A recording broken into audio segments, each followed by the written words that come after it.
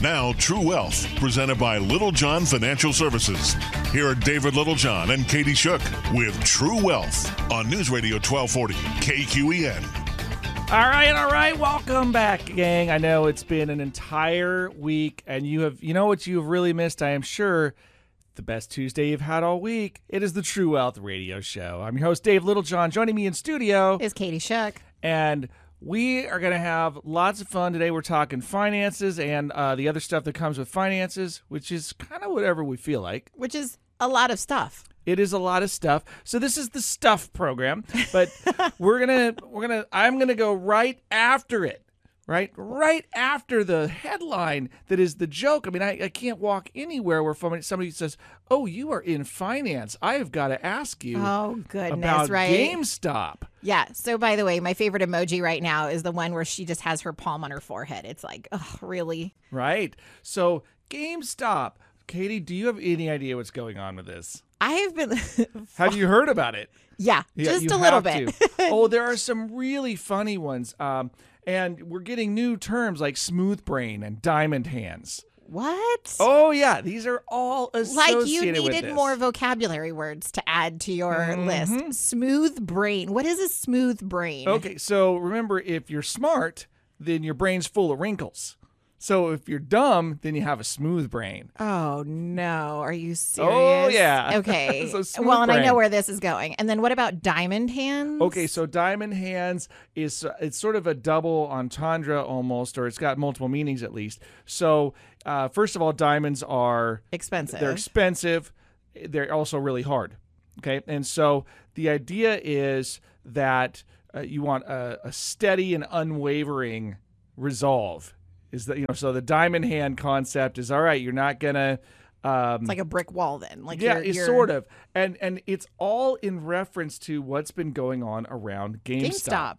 Mm-hmm. What? Oh my gosh! There's so many videos. I know we sent out an email to our clients, because everybody's going, "What the heck?"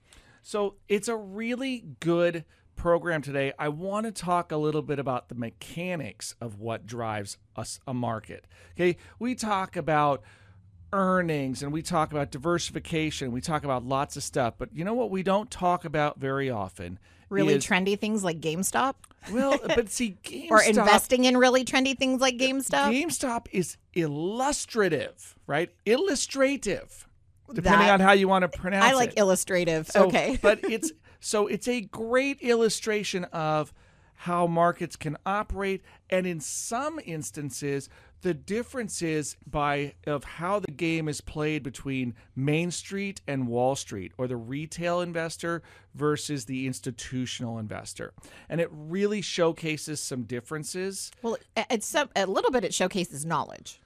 So it of like what you understand what's going on and how much of you're just following the trend. Well, right. And the reason this is so relevant, first of all, the smooth brain comment, there's also some that are far more offensive. We're not going to go there on the radio. Okay. But this started around a Reddit group. Well, it started with, the guy was on Reddit, right? Okay. Was that his platform that he was speaking out on? So, yeah. And Reddit is like I think it's an aggregation tool for lots of different online bulletin boards, but people come through Reddit to comment. It's sort of a social media comment environment. Right. It is a social media environment. It's a social media environment. Let's just call it that. And there's some voting elements to it and whatnot. And it starts with this guy that has again kind of a name we're not going to say on the radio is his screen name, but who goes out and identifies that GameStop is a video game company. And the best way I could sort of There's break one it here in down Roseburg, quickly, by the way. Huh? There's one here in Roseburg. Right. There's one over by like Bob's Deli and Little Caesars in that area, I think. No. Isn't that the one? Okay, where is it then? No, it's over by it's in the Ross Shopping Center. It's in the Ross Shopping Center? Yeah. Where?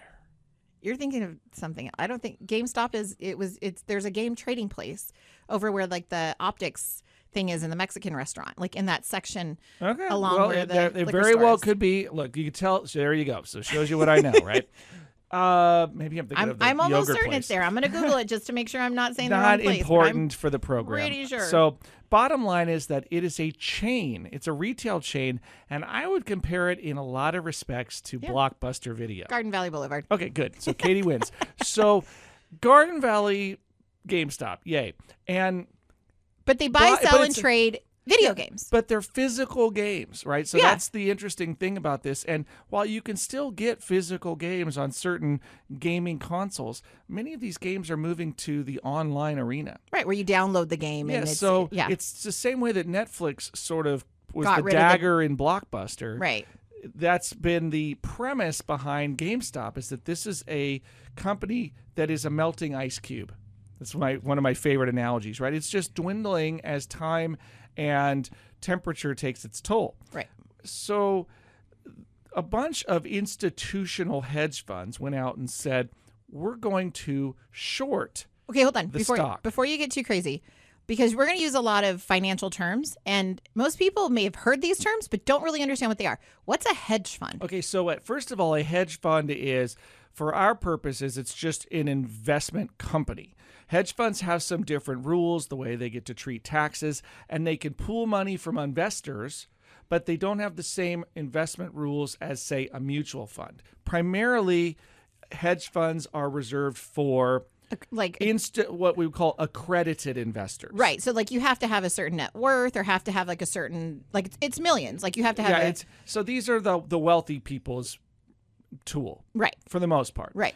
And wealthy is a spectrum, right? But Right. there's sort of a minimum standard of either income or net worth in order to play in this pool. Right, like you have to have $1 million of or liquidity certain to play. professional credentials, right? I think it was like $1 million to play, or like $2.5 million worth of net income, or something so like $1 million crazy. net worth, or $300,000 as a couple, $200,000 as an individual. Last I checked, and those As numbers income. as income. Yes. Yeah.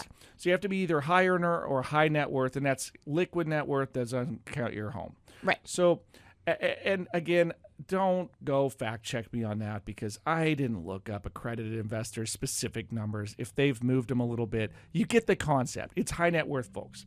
And hedge funds typically have high barriers to entry too. Maybe minimum $50,000 to play or higher, just to be in the fund. group. Yeah. Right? So you're pooling your assets, having a professional team go out and then buy things on your behalf. And they're acting as an institution, not really taking any say from you. They just take your money and then go invest it for you.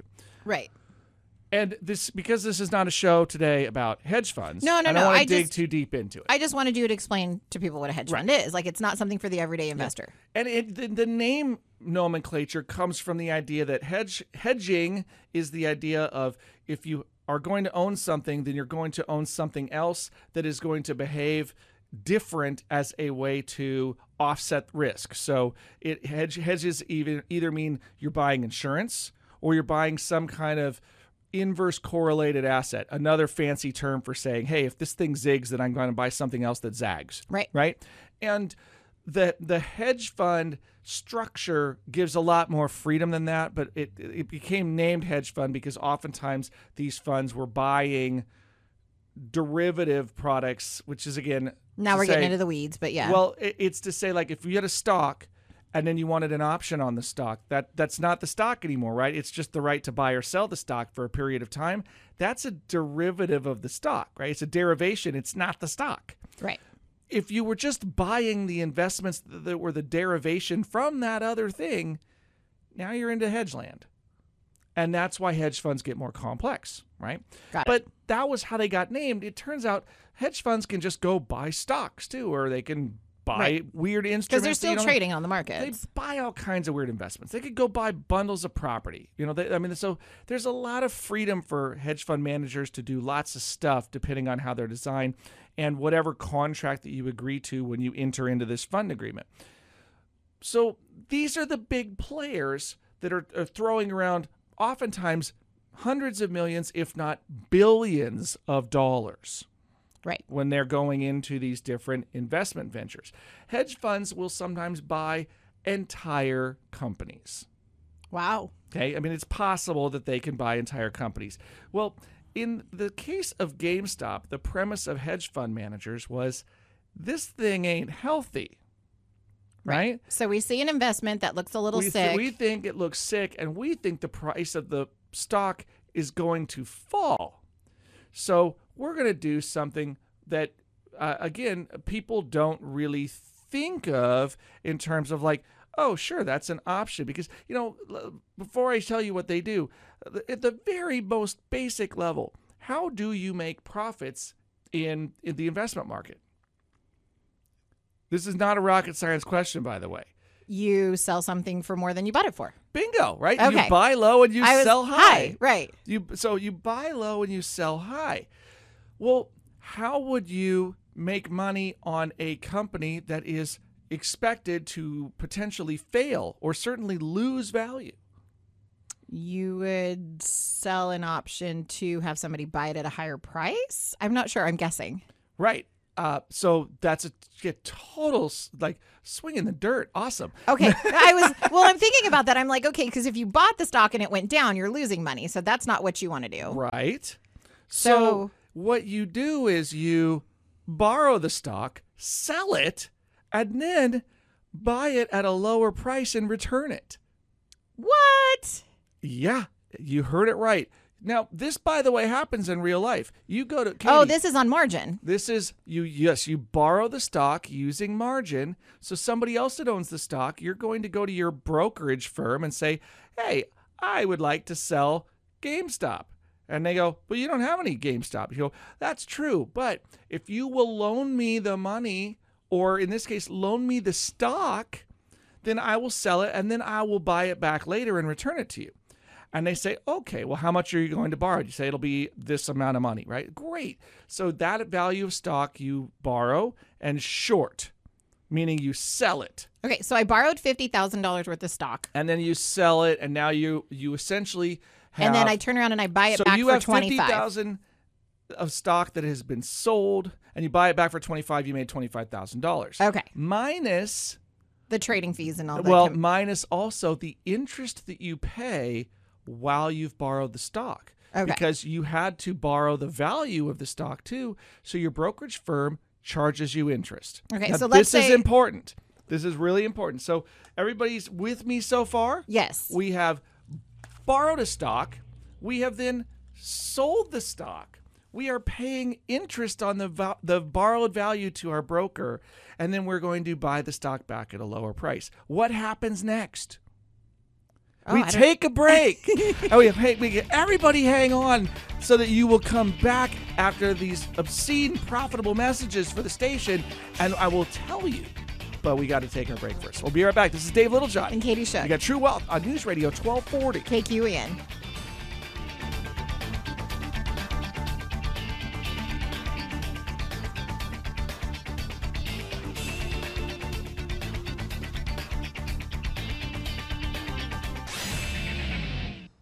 All right, gang, welcome back to the True Wealth Show. Dave Littlejohn. And Katie Shook. And we're covering the GameStop. GameStop. That's a tricky one. And if you were joining us just now, grab the podcast. It'll be posted at littlejohnfs.com tomorrow under the Educate tab. And we're getting into the weeds a little bit, but not really Not weeds. really. We're trying to explain what the heck is going on and so that you better understand, because otherwise it just looks like somebody lit it on fire. Well, so we're talking about the mechanics of the market today, okay? We talk about lots of things around investing, but I'm trying to help folks understand a little bit about what goes on at the difference between, say, the Main Street level and the Wall Street level, the retail versus the institutional side of investing. And we are going to barely scratch the surface today, but we do need to know this.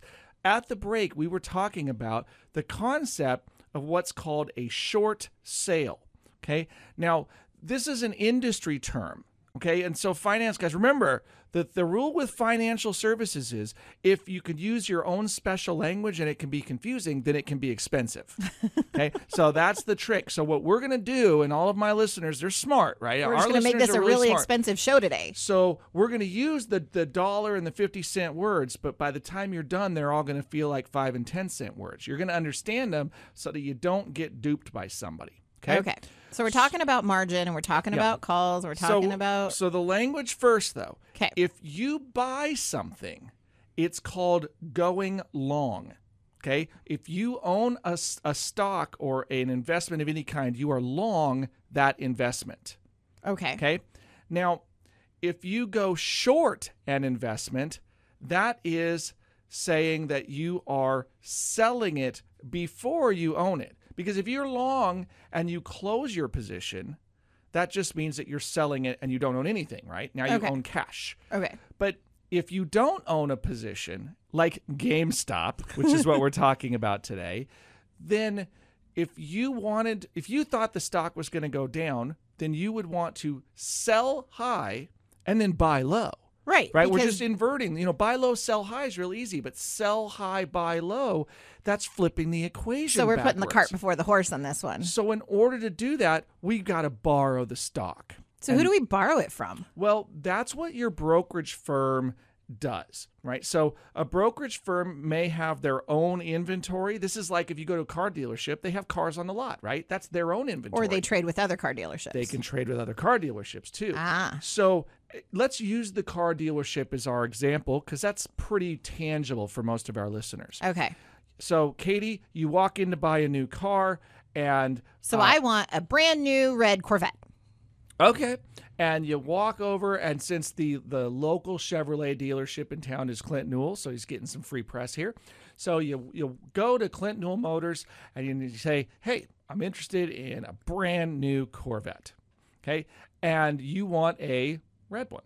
Yes. And he says, well, I've got this really sharp silver one here. And you say, nope, I want red. But you say it really nicely, right? Like, hey, that is a really fine looking vehicle, but it's not red. And so they say, no problem, right? We will totally get you the red one. And what features do you want on it? And right. You fill out your little punch card or you right. put it in the computer or whatever they do now. And they say, okay, we can have it for you next week. Let's draw up the paperwork. Right. Now, he doesn't physically have it on the lot. Correct. What did he just do? He sold something he doesn't own yet. Correct. Because he knows he can buy it at wholesale somewhere later. Now, here's the catch. Most of the time, the dealership's going to look around at everybody else's inventory, and then they're going to, before they make a commitment to get you this perfect car, they're going to confirm that they can actually get it. Right. Now, that's important because somebody has to own one of these in order to give it to you. Because if they write a contract and obligate themselves, and then they can't go locate that vehicle, they have a problem. Right. Right? So the stock market's not entirely unlike this example. So you borrow GameStop, and your broker looks around and says, well, do we have any other GameStop shareholders? And do they have some kind of agreement where they will loan us their shares to pre-sell them? And so the answer typically is, well, okay, yeah, we've got that agreement. So we go ahead and offer through a margin account, which is like a lending account. We loan the shares to this other person. They sell it. If the price goes down, they can then buy it back, and they can return the shares to you. So the original lender of the shares is totally fine. They still have the shares. Because they remain whole, because if they loaned you 20 shares and they get 20 shares back, then... And the broker's happy because they got to be involved in some of the transaction fees, and they got interest for when people borrowed money from them. Right. To, the borrowed value. So they got paid to do the deal. And the short seller is happy because they sold high and bought low and made profits, right? So the only person that's not happy is the person that bought low and it went up had to get out of the position. Well, what happens if you intend for the stock to go down, but it doesn't? You buy the stock, or you borrow the stock and you sell it, and then the price starts to go up and up and up and up. Well, I would hurry up and try to buy it before it goes up too high, because otherwise I'm going to lose a bunch of money on it. Well, or you could say, well, you know what? I can just wait forever, right? Paying interest on it. No, because you are paying interest. And what happens is if the stock goes up, so now who has the risk if it goes up? Me. Well, you do as the person that sold the stock before you owned it, but so does the broker who lets you borrow the stock. Yeah, because they have a deal that's in process and they need to return it to the rightful owner. They have to return the stock to somebody else. And so what'll happen is if the stock goes up too high, the stock that you've borrowed is essentially your collateral. And if the collateral can't back up your loan, then you're going to have to find more collateral. Uh-oh. It's called a margin call. And that's the equivalent of your broker saying your account is not solvent. You need to either get more cash and put it in here so that we have enough collateral on hand to pay back the people that we need with those shares. Right. Because we got to return the shares that they ask for. Right. Or you have to sell your position At a loss. Well, in this case, not sell. You have to close your position, which means you have to buy it back at a loss. Which to still pay means back you have the to loan, and you're pony up buying more it back money. to return the shares. Right. So enter the GameStop saga. Oh my gosh, right? So I told you all of that story to get to this one, which is that somewhere some people on this Reddit news board, there was one person in particular that kind of started it, but they noticed that there was more shares borrowed than existed in what we call the float. That's the number of shares that were sort of circulating and trading in the marketplace. Okay. And so when you're short interest, meaning the number of people shorting the stock exceeds the total amount of shares in circulation, that's a really interesting circumstance. And they came along and said, I think that, so GameStop got a new CEO. They're going to do some new things to try to reinvigorate the business. And they came along and said, I think maybe it's not as bad as some of these guys think. And they bought, as I understand it, they kind of cleaned out their retirement. They had about $50,000 or so. Oh, this is the YOLO moment. Like a couple people. And they bought people. their whole life savings into GameStop stock at like $10 a share. And then they went out and bought some GameStop options, which is the right to buy the stock at a low price, right, even if the price is really high. Right. And so at $10 a share, and then the word started getting out on this message board, hey, there's more shares that have been shorted than exist. If you buy these shares and you refuse to sell them, then it will force the margin calls as we all buy and bid the price up, right? Because it's supply and demand makes the price go up. Right. It actually doesn't have anything to do with how much money the company makes or anything. At this moment, it doesn't. No, it has. Well, it never has. What happens is that's how people rationalize the value of something, and that's what influences demand, is their ability to rationalize. So these people in this Reddit board rationalized that if we control enough of the stock, it won't be available for these people that need to buy it back, and that will drive the price even higher. It's something called a short squeeze, which we talked about last week. Yes. So now we've got the short squeeze on, where people start buying everywhere they can think of. Because they need to buy it back at whatever price they can get it at. Well, if they have a margin call, they're required to either buy it back or produce more capital. Right. So some hedge funds actually went out and they got bailed out by other hedge funds. They just got more money added to their margin accounts. Wow. Okay. And others had to scramble. But this is where the people that were jumping on board, they start making the joke about being a smooth brain. They're like, I don't know how it works, but you know what? I see it going up quickly, and I'm just going to be part of it. There's that, and it became kind of a movement. It became this little guy sticking it to the man. Because recall around 2008, when the markets crashed last time, many hedge funds opportunistically created that environment by shorting the market and then really encouraging prices to collapse. And when that happened, a lot of these are, some of them are, late 20s, early 30s traders right now. And they're saying, I remember watching my parents lose their homes. Yeah.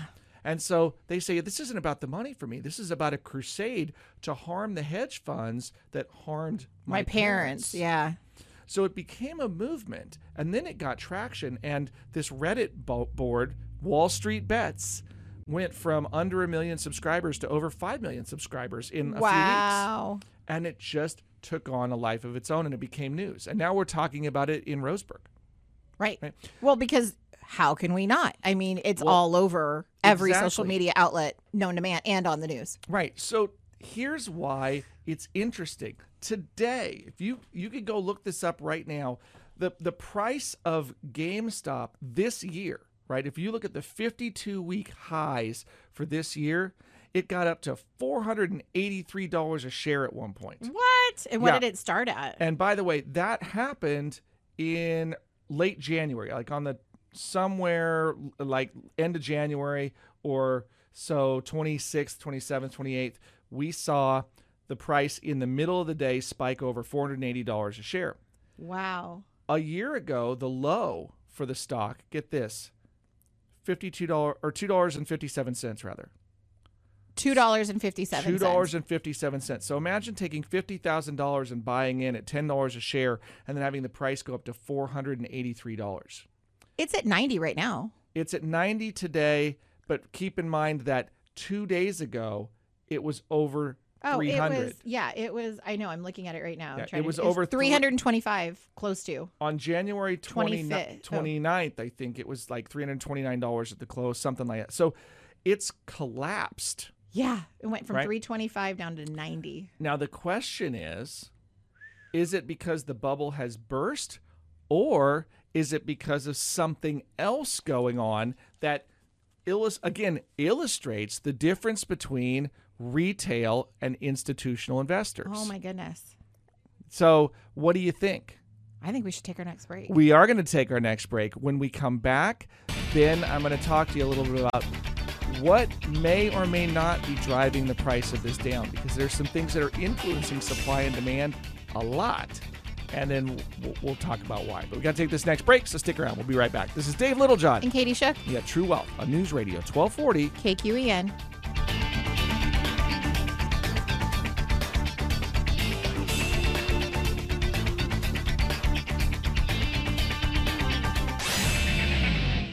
All right, gang, welcome back to the True Wealth Radio Show. Dave Littlejohn in studio. With Katie Shook. We are talking about GameStop. You know what? I don't We're think it's GameStop. No, we're talking about how this happens. I'm talking about we're getting into the mechanics of the market today. Okay, Right. Mechanics is like how it works, who the parties are, and why some of these things are important to understand if you're going to start to wade into the pool. Right? Well, you're talking institutional versus retail. Yeah, so we're talking institutional versus retail because I'm actually talking today about the process of how stocks are bought or sold and how price movement can be influenced, okay? Because ultimately, pricing for the positions that are purchased, right? And if you're out there, by the way, you may be saying, doesn't matter to me, I'm just going to go buy mutual funds. That is, to a certain extent, true. But the managers that you have hired vis-a-vis your mutual funds Are still doing dealing with this, yeah. okay? Even the S&P 500 managers or these index funds, right? Those they have a formula, but they have to play within the market construct, which is why exchange traded funds and mutual funds have expense ratios, because there are mechanical costs associated with buying tranches of the market. And what we're really putting to the test right now is the theory that markets are efficient. Okay, this is a really fascinating layer, and I'm just scratching the surface. It'll be a subject for a future show about the efficient market hypothesis. Okay. Okay, and the basic idea is that the market that everything about what that's known about a stock is reflected in the price of the stock. And I will take issue with that because we can enter GameStop as one of our examples. GameStop was like a, big guy versus little guy. Like you said, it was kind of a weird. It's more than that even. GameStop is about getting a bunch of momentum behind a stock and what that can mean. Okay? Because I'm going to now blow everybody's mind for a minute. If you want to have some fun on Google, there's something called a short ladder attack. A short ladder attack? Yep. Okay, what is that? Or just a ladder attack in general. This is a method that is on the verge. It's legal, but if it were done where you were also falsifying information or trying to mislead people, then it could be highly illegal. And now we have to drag Reddit back into the picture. We're talking gray area here. So what happens is, when you want to influence the price of a stock and you have billions of dollars, you can actually structure a series of tiny orders that are intended to essentially create price movement. right? Now, why would you do that though? Because if you have a big short position and you want the stock to go lower, you could take a lot of tiny orders against the retail side of the market that has a lot fewer participants. And if you had the right data and information, you could see all of the orders as they were being laid out on one side of the auction, right? Okay. It's like being able to say, well, I know what everybody's kind of looking to bid for their auction price on one side. So you're testing it, kind of like you're throwing them in there. there. It's more so than that. So when you have orders, a lot of people put an order to buy something at a specific price. They say, I want to make a limit order, meaning I'll buy GameStop maybe for $100. Okay. And I want to buy 100 shares for $100. Oh, I did that Okay. on Disney because I was Sure. like, when it hits this level, I want to buy this much. Right. Okay. So I've done But that. the sellers oftentimes can see what the buyers are willing to pay. And if they have a $1 billion block of money to work with, and they look at a day when there's not that many sellers that show up, and they could see the whole order book from top to bottom, they may buy a whole tranche of it specifically because they blow through your order, and then they go to the next person behind you and behind you and behind you and behind you. And the next thing you know, they've printed a really low price, and now it triggers another computer that turns on its defensive algorithm, and now it creates more liquidity from them to get out of their position. Because if you said you would buy it at that price and that price is met, then it automatically executes. Right. And the other thing is, how many times have you ever watched a stock move and then you've been afraid, like, oh, it's going down, I better sell now before it's too late? Well, I don't do that because I don't emotionally invest. It's a very retail-centric methodology True. because a lot of retail investors get caught up in the emotions Right. of the process, and so that's where the mistakes happen. So the quote-unquote smart money and the big money will look at this, and they will be very strategic with their pricing profiles, and a lot of it is designed to try to create movement in the markets. The other thing is, and this is something that high-frequency traders do. High-frequency traders are traders that buy and sell a lot. And they'll both buy and sell a lot in a day. I mean, you're talking about maybe hundreds or thousands of transactions in a second. What? Yes. You can do them that quickly? Yes. Why would somebody do them that quickly? Because they can see the order flow from the retail marketplace, and they know if people are trying to buy or sell, and they get out in front of you, and they do it just fractions of a second beforehand to take advantage of the movement that you're creating. Does that take a special computer? Oh, yeah. They have data farms of computers that are like within blocks of Wall Street so that they can do all this. I have been on the show before and I made a case. I think this is unfair because essentially they are front running other traders, which is not legal, right? If I saw that my client wanted to purchase something and I placed an order just before them To drive the price up. to take advantage of a better price because they're going to come in and buy, or if I wait for them to sell and then sell afterwards because they're gonna, they're gonna take the hit for me by being the first person. Oh. Right. That's front running. That's not legal. Okay. So some of this is going on right now, and my larger point to this entire conversation today is helping all of you all as investors out there understand that when you hear things like the game is rigged, parts of it are probably rigged. Yeah, parts of it can be. And so I would like to see the markets more democratized, and that I think everybody should have the same rules of engagement. It should be fair for everybody. And the thing is, when a hedge fund can pay really big money for really expensive data feeds to get access to information that you can't get, they have an advantage. Yeah, it's an institutional advantage. And we were supposed to be getting rid of that with a lot of the new technology. And so the new technology has created lots of access, but now we've also seen that it can create some obfuscation or just the ability within technology to do things because the regulators don't even know how to deal with it. Right. Like if you had the legit orders in there and then people went in and started buying bits of it up to drive a price down, but you had the order in, the order was legal and they bought it legally. Right. So the transaction isn't illegal, but kind of what they're doing is a little shady. Yes. So let's take all of this information and go back to the GameStop concept. Okay. Here's what I think is interesting. It is possible, though it doesn't appear probable. GameStop had a really rough day today, fell 60%.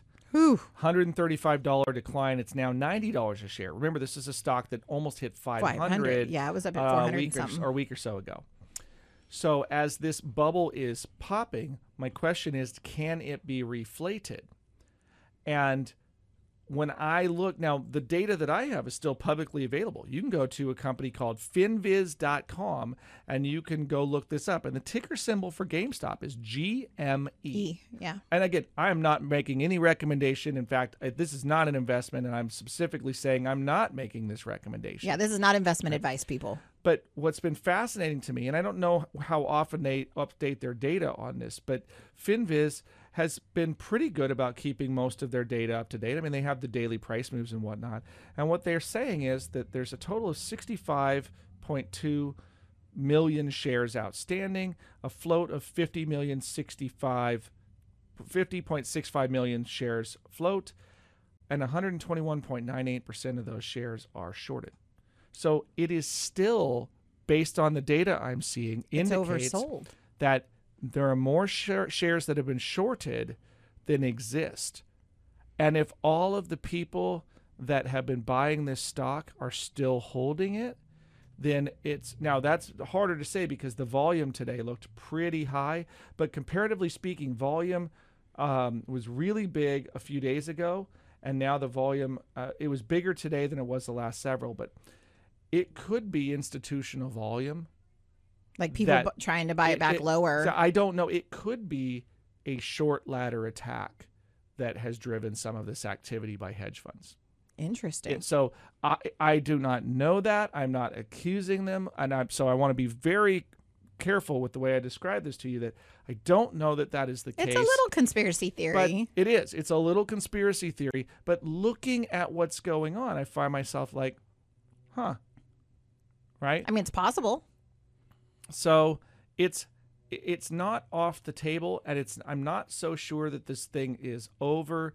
It may be, right? It may be, and that's why I'm saying this is purely speculation at this point.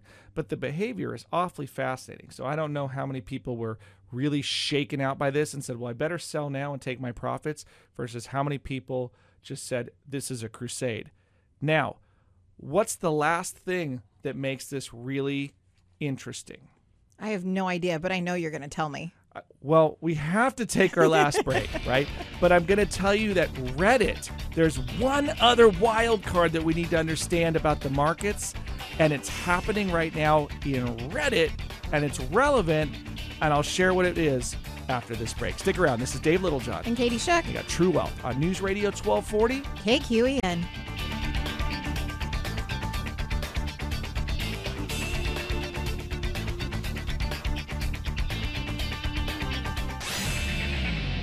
All right, gang, welcome back to the home stretch of the True Wealth Radio Show. Dave Littlejohn. And Katie Shook, you know you were hanging on that cliffhanger. What's the one thing that we need to know about all this craziness that's going on? So if you're just joining us, remember we've been using GameStop as the stock because everybody's talking about it, but we're talking about the mechanics of the market.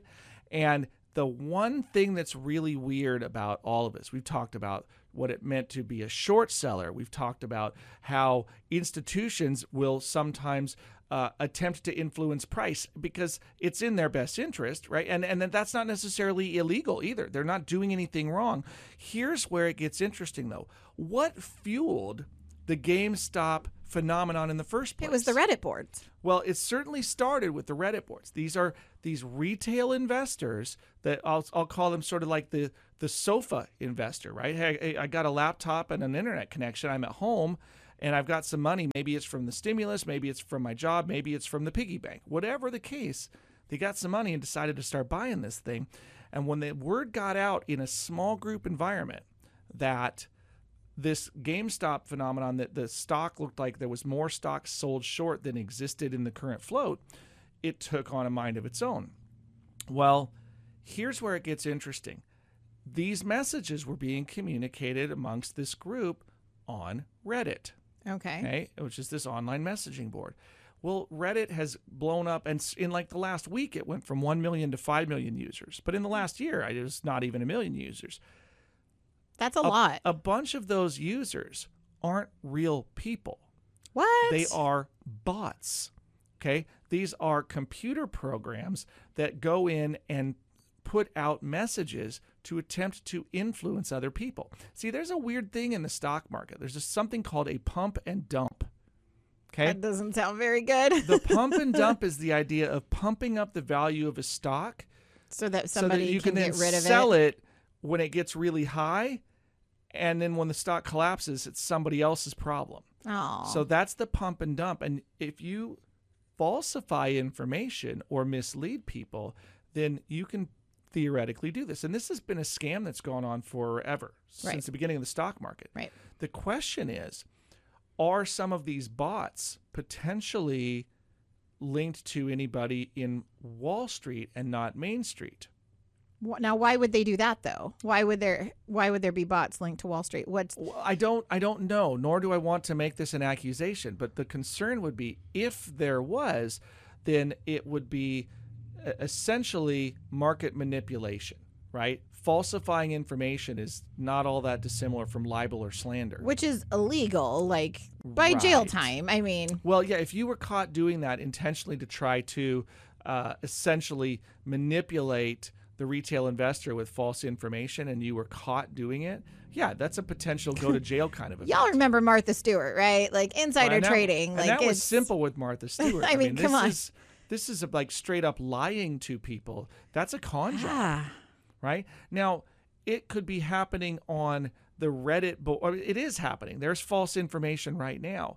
The question is this just First Amendment free speech, bunch of idiots chatting on a computer screen? Or is this now intentional. is this a coordinated effort by parties designed to try to influence those that are in this environment? Now, because you could also argue that there's a bunch of people that got organized and marched. It's sort of like there was the Occupy Wall Street, right? This could be like the digital version of Occupy Wall Street. It's true. So I don't know how that gets sorted out. I know that regulators are going to have their hands full. Are there because- even enough regulators to deal with this? I mean, it's such a crazy conundrum Well, on and how how fast do- it's taken off. How do you unravel it? I mean, really, how are you going to get into the Reddit board and start chasing down IP addresses and then the people and then trace it back to their secured brokerage accounts? You're going to get subpoenas to go look at their trading behaviors and see how they're doing. This is a really giant it's a list. spider web. And yeah, so you look at this and say, practically speaking, the problem may take care of itself in that the stock craters again, then people just get washed out of this thing. But if it's proven that there have been large institutional players that are intentionally manipulating the market, that's going to go right back to fueling the distrust of Main Street. And I Right. mean, how is that even possible? Because we've talked about the efficiency of the markets, though. Like, if the market's supposed to already be efficient, how can it be Well, persuaded so heavily by something? That to me it's an interesting comment, because I don't know that I buy that markets are efficient. Right now, markets are relatively efficient, and the longer the time horizon, the more efficient the market. Right. So, like day to day, moment to moment, I don't think markets are efficient.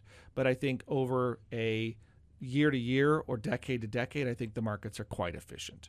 Okay. Right. So I think they're very efficient they're more the longer your volatile time horizon. So that's why people say, look, long-term buy and hold investing still is very effective, because the market sort of sorts the winners and losers out pretty effectively.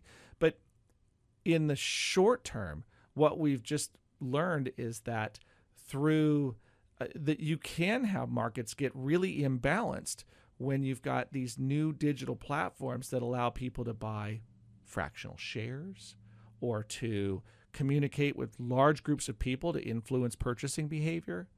And so, those things can create price dislocations in the short term, because you're really getting the supply and demand curve out of whack. Because if you got a loud enough megaphone and you can convince people, Get enough ears. you can change the demand side of the curve.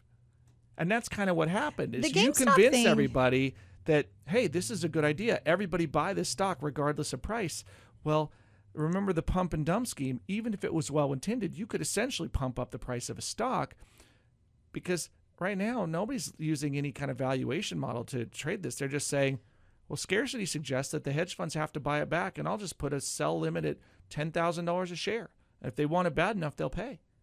That's crazy. It's crazy, but it can happen. It's actually true, even though I think it's statistically a super long shot. Right. Like I wouldn't advise going and betting the farm that way. But it is fascinating. And I think that we'll be unpacking this for many weeks months, to come, maybe because it's years. going to unravel somehow. But I mean, life likes order. So something that's completely imbalanced is going to find a way to balance it out. Well, and you know what? Politicians like regulation, and this has really created some loud squawking, and there's going to be some people that made big money and some people that lose big money. And they're going to have to look at this and say, was the playing field level? And I just don't know that we can say. That's a big question mark. I don't know if we can say yes, but I don't know if we can say no either. Yeah, big question mark. So there you go. Look, there's your lesson of the day, the mechanics of the market, supply and demand, and the short squeeze. So thanks for hanging on today. Look, if you have got information more specific to your circumstance, give us a call. 541-375-0898. All right, and then the social and all that stuff too. So check us out at littlejohnfs.com. But we got to run. Katie, thanks as always. Thank you for having me. All right, until next time, this has been Dave Littlejohn. And Katie Shook. You got True Wealth on News Radio 1240. KQEN. The preceding program was paid for by Little John Financial Services. The opinions and views expressed may not reflect those of Brooke Communications, its affiliates, or its employees.